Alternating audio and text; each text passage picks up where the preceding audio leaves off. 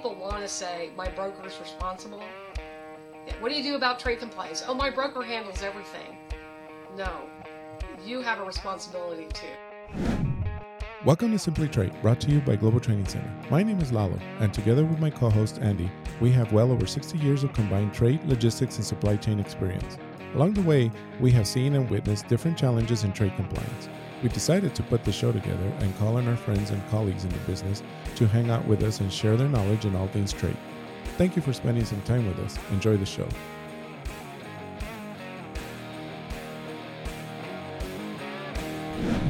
Hello again.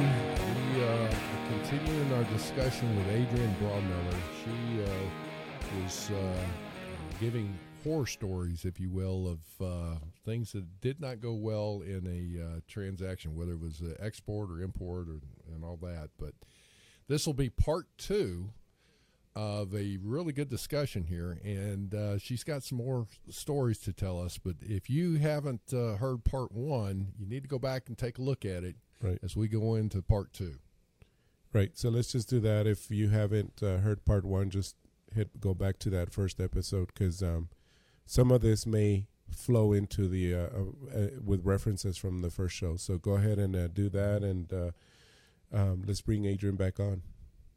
All right. Well, I can tell you that personally I've been involved in some M&A activities, and when it's early on, there's it's almost like a top secret type project because, especially if you're a publicly traded company, that you've got to make sure things don't get disclosed to the public early and all that. Saying that, here's where I'm going with this is, again, I come back to the leadership of companies. When you're looking at a company to buy, or you are a company that you're maybe acquired and bought, it is paramount that in the very early days in the M&A negotiations that you better have some trade folks involved and your compliance folks involved, and in the M&A team, and then they have the subsequent tier 2 type teams that go in and say, okay, we're going to go start doing the investigation, if you will, and research, if you will, in certain areas, and they'll do forensic auditing, accounting, and same thing with the purchasing, the sourcing. There are people that need to check all that out when you're buying a company. If you are selling your company, get yourself ready for all that, because you need to disclose it. And if you do, it makes the whole situation clean. But if it doesn't, I have seen where some very prominent, long-time tenured employees, including the general counsel of some big corporations, that at the end, the acquisition went through, but they wound up losing their job because of the problems that were discovered after the fact. Right. Yeah, absolutely.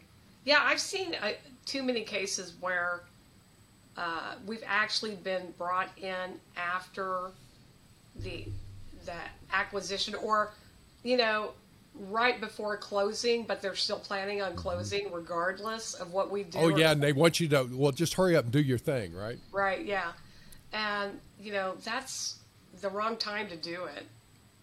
That is the wrong time to do it.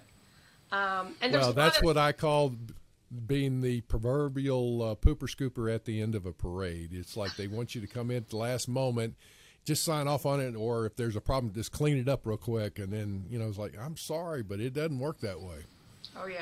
So absolutely. And there's a universal theme that we've had also with our shows, Adrienne, where the trade compliance person that's in charge is kind of like left out of the whole corporate decision making. Absolutely. So this kind of aligns with that, also when you're doing a merger and acquisition. I mean, you can't just ignore trade compliance. I mean, of course, we like to say that we're preaching to the choir here, but at the same time, it's true, and your story just proved it. And almost like I said, that universal theme of the actual individual who feels kind of left out in that decision making process. Right. within their company, not even in an M&A, but in this case, now that you're talking about an M&A, it's kind of goes hand in hand with that, Yeah, well, and I can tell you that I don't think there are people intentionally with malice trying to avoid the compliance. They just don't think about it initially. They're so busy on looking at, is this a good strategic move from a marketing perspective, from a operations perspective, the money involved in this and all that. And there's no question that there are legal departments and legal groups that are involved in that. What's surprising to me, though, is that even those attorneys that are involved in that never give thought to, the compliance side of things. They'll look at labor law, they'll look at taxes, they'll look at all those different things. It's like, hey guys, you're missing a big thing that sometimes it sinks the deal. It's like, you know what, we just uncovered something. Either that $50 million price can be lowered and you guys take care of it, or, whatever the case may be, we'll buy you for $50 million, but before you're going to have to pay that $5 million in duty. Right. And I think, even, the converse is true where I've had a couple of really large companies who, these are Fortune 500 companies, and they received an audit notice, and instead of having a highly trained trade compliance professional, or even, they don't have a department and they don't have a person who knows anything about trade. So they'll have, non-subject matter experts, or they'll have someone in, for example, a traffic or logistics department try to handle the audit.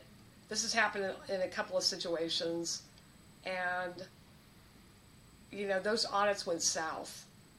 They went south, and in one case, it ended up triggering an investigation when really I don't think the facts warranted any type of investigation. But because if you put people in front of customs who don't understand the customs regulations and the trade lingo that customs is used to hearing, right, it's a problem. So like if customs said, to a company during some kind of meeting, what is your basis of appraisement? How do you value your goods? And the company replies, transfer price. Well, that's not a basis of appraisement. Okay. That's a transaction. Yeah. It's so if they're looking for, is it transaction value?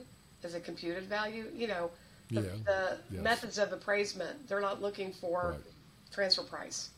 What do you mean by that? Right?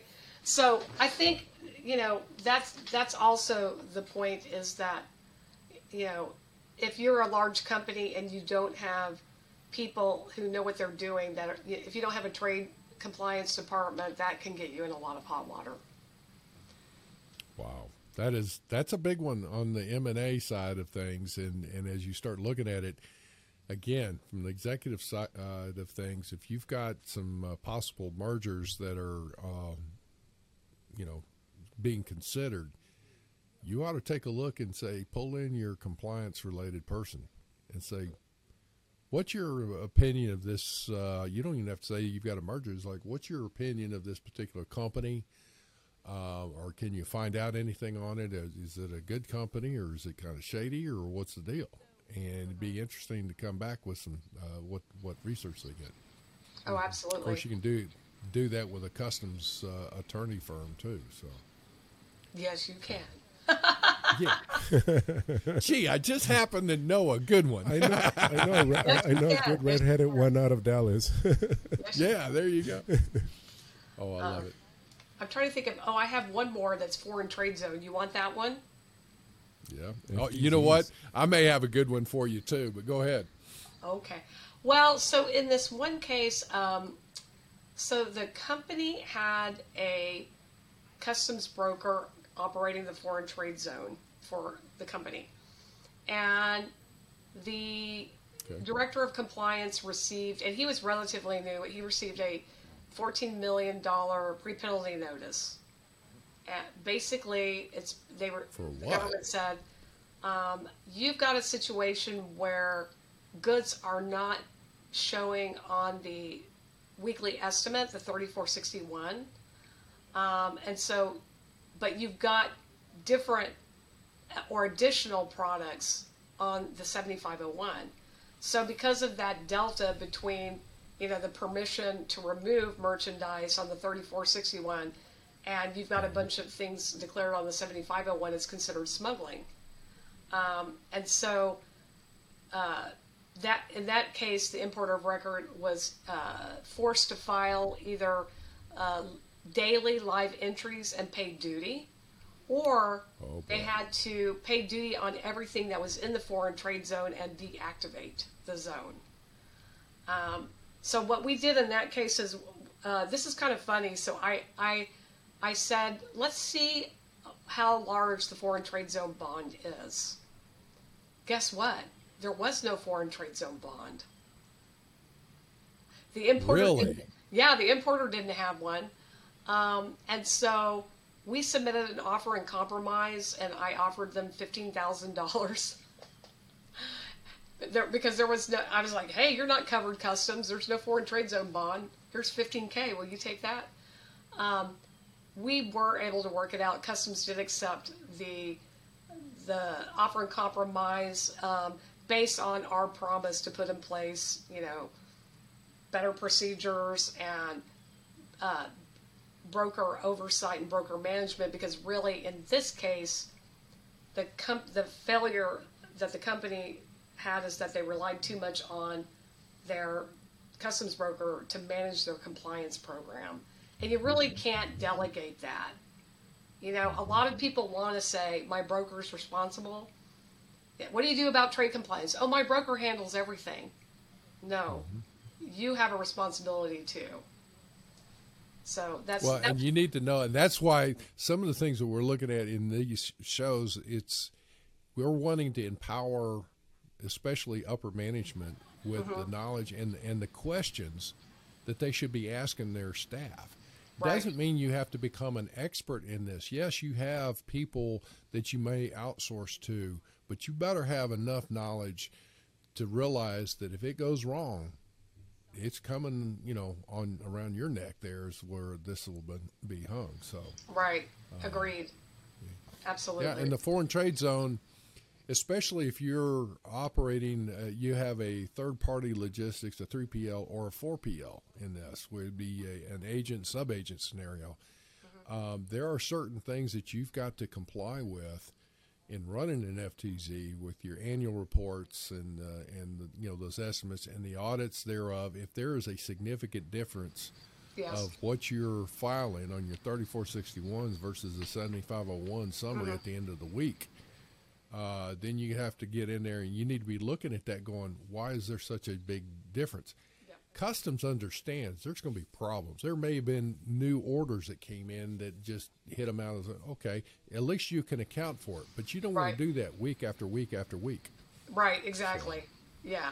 And I know I've had customers or clients where they had software glitches where the software would cause some kind of discrepancy on the 7501 as well, where they had actually withdrawn from the zone a whole lot more than they ever declared on the 7501. So there's a lot of things that can happen, in a foreign trade zone environment, and it's important to really make sure you have excellent software and as well as partners who are working with you to kind of do health checks on your foreign trade zone operation to make sure that you discover the discrepancies before customs does. Well, I wound up, let me give you one that I think, and see what you think about this, is that with the operation of an FTZ, they were a third-party logistics entity that was dealing with it. Well, their client had a parts database listing, and that file would come over. And in that listing would be, like the part numbers and the description. country of origin, and then also the value of Right. that product. Okay. Mm-hmm. Early on, during the formation of the FTZ and the application process and all that, the value down to the part number level was not available initially. They were working on it. So what they wound up doing is they said, and for whatever reason, instead of leaving that value field blank, they said they couldn't do that. So they put in $999,999.99. Okay. Supposedly, that all got purged out. Guess what? Right. There was an entry that went through with that part number. And it wasn't like it was right off the bat. It was like, 6, 7, 8, 9 months later, all of a sudden that part number came up on a customer order. Guess what? The value had never been updated. So here's this exorbitant value. Oh, Lord. It went through, was transmitted. Now, right off the bat, I'm going to tell you, the checks and balances. Any entry, and this is something from your compliance side, whether it's an FTZ, whether you're a customs broker, whatever, if you've got an entry that goes forward with an exorbitant value, it needs a second or third level check just to make sure, is it accurate or what's going on? Right. This particular entry wound up with $1.5 million in duties assessed on it. Okay? It actually made it through on that. Apparently an entry summary was filed, and it hit the statement. And there was a very small window to try and get that corrected. Finally, it did get corrected at the last moment, because I said, well, first off, get that deleted off the statement, back it out, and see what you can do with it. Fortunately, all that did get corrected, but it was like, the software had to be, the software vendors had to be involved in that because it had already gone past all the checks and balances, and people let it go. Well, if you're understaffed, that's a good example of making sure you got plenty of people that are involved.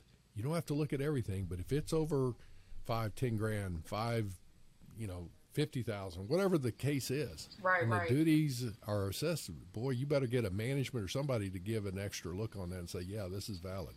Sure, absolutely. Agreed. So.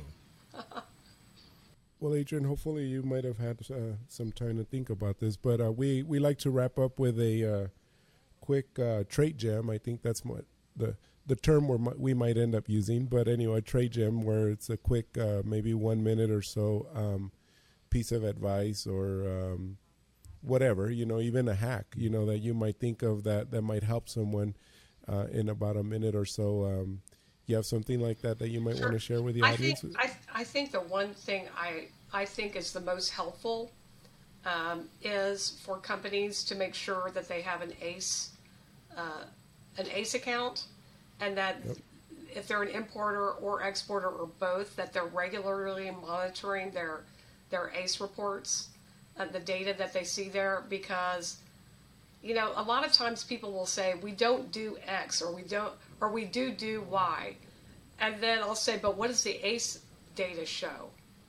And we'll look at it, and a lot of times the ACE data, which is the reporting to the government, will show something completely different from what they thought they were reporting to the government. So I think from my vantage point, doing an ACE data review periodically to make sure that the classifications are right, to make sure that the customs brokers that you've empowered to file entries on your behalf, or freight forwarders on filing export shipments, that those are parties that you're really doing business with, right?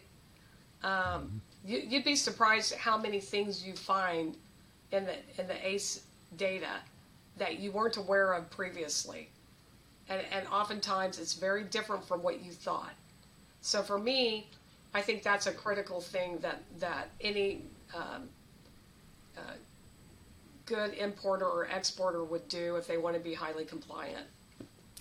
I would take it to say first off, that is a great suggestion. Secondly, I would say make sure not only do you have an ACE account, but you have your staff, somebody in your staff that becomes proficient in accessing the ACE system and running the appropriate reports in there, and not just occasionally themselves. They need to become an expert in that. But there's so often I've seen situations where items could come across the border, and truck border, the southern border, whatever, and you'd be amazed on how many ITs or bonded freight movements are tied to a particular importer of records bond, if you will, and, right.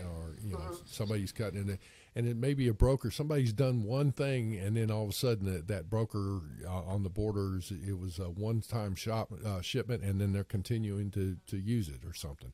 It's just that's a good one. That's a good one there. To know what you've got going in ACE. Know it, yeah. The data doesn't normally lie. That's the thing is, every now and then you can find some differences between your documents and ACE data. It's very rare. So I just tell people, look, the data doesn't lie.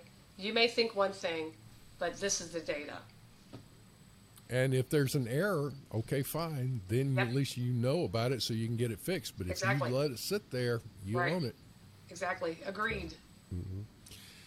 Adrienne, you are so wonderful. I hope we get to do some more of these with you. Okay, I want to. That sounds like fun. Yeah, there you go. Alrighty.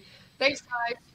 Hey, and before we go, I'm going to jump in here on something again, is that, folks, that we're offering all these podcasts for free, but I want you to understand something.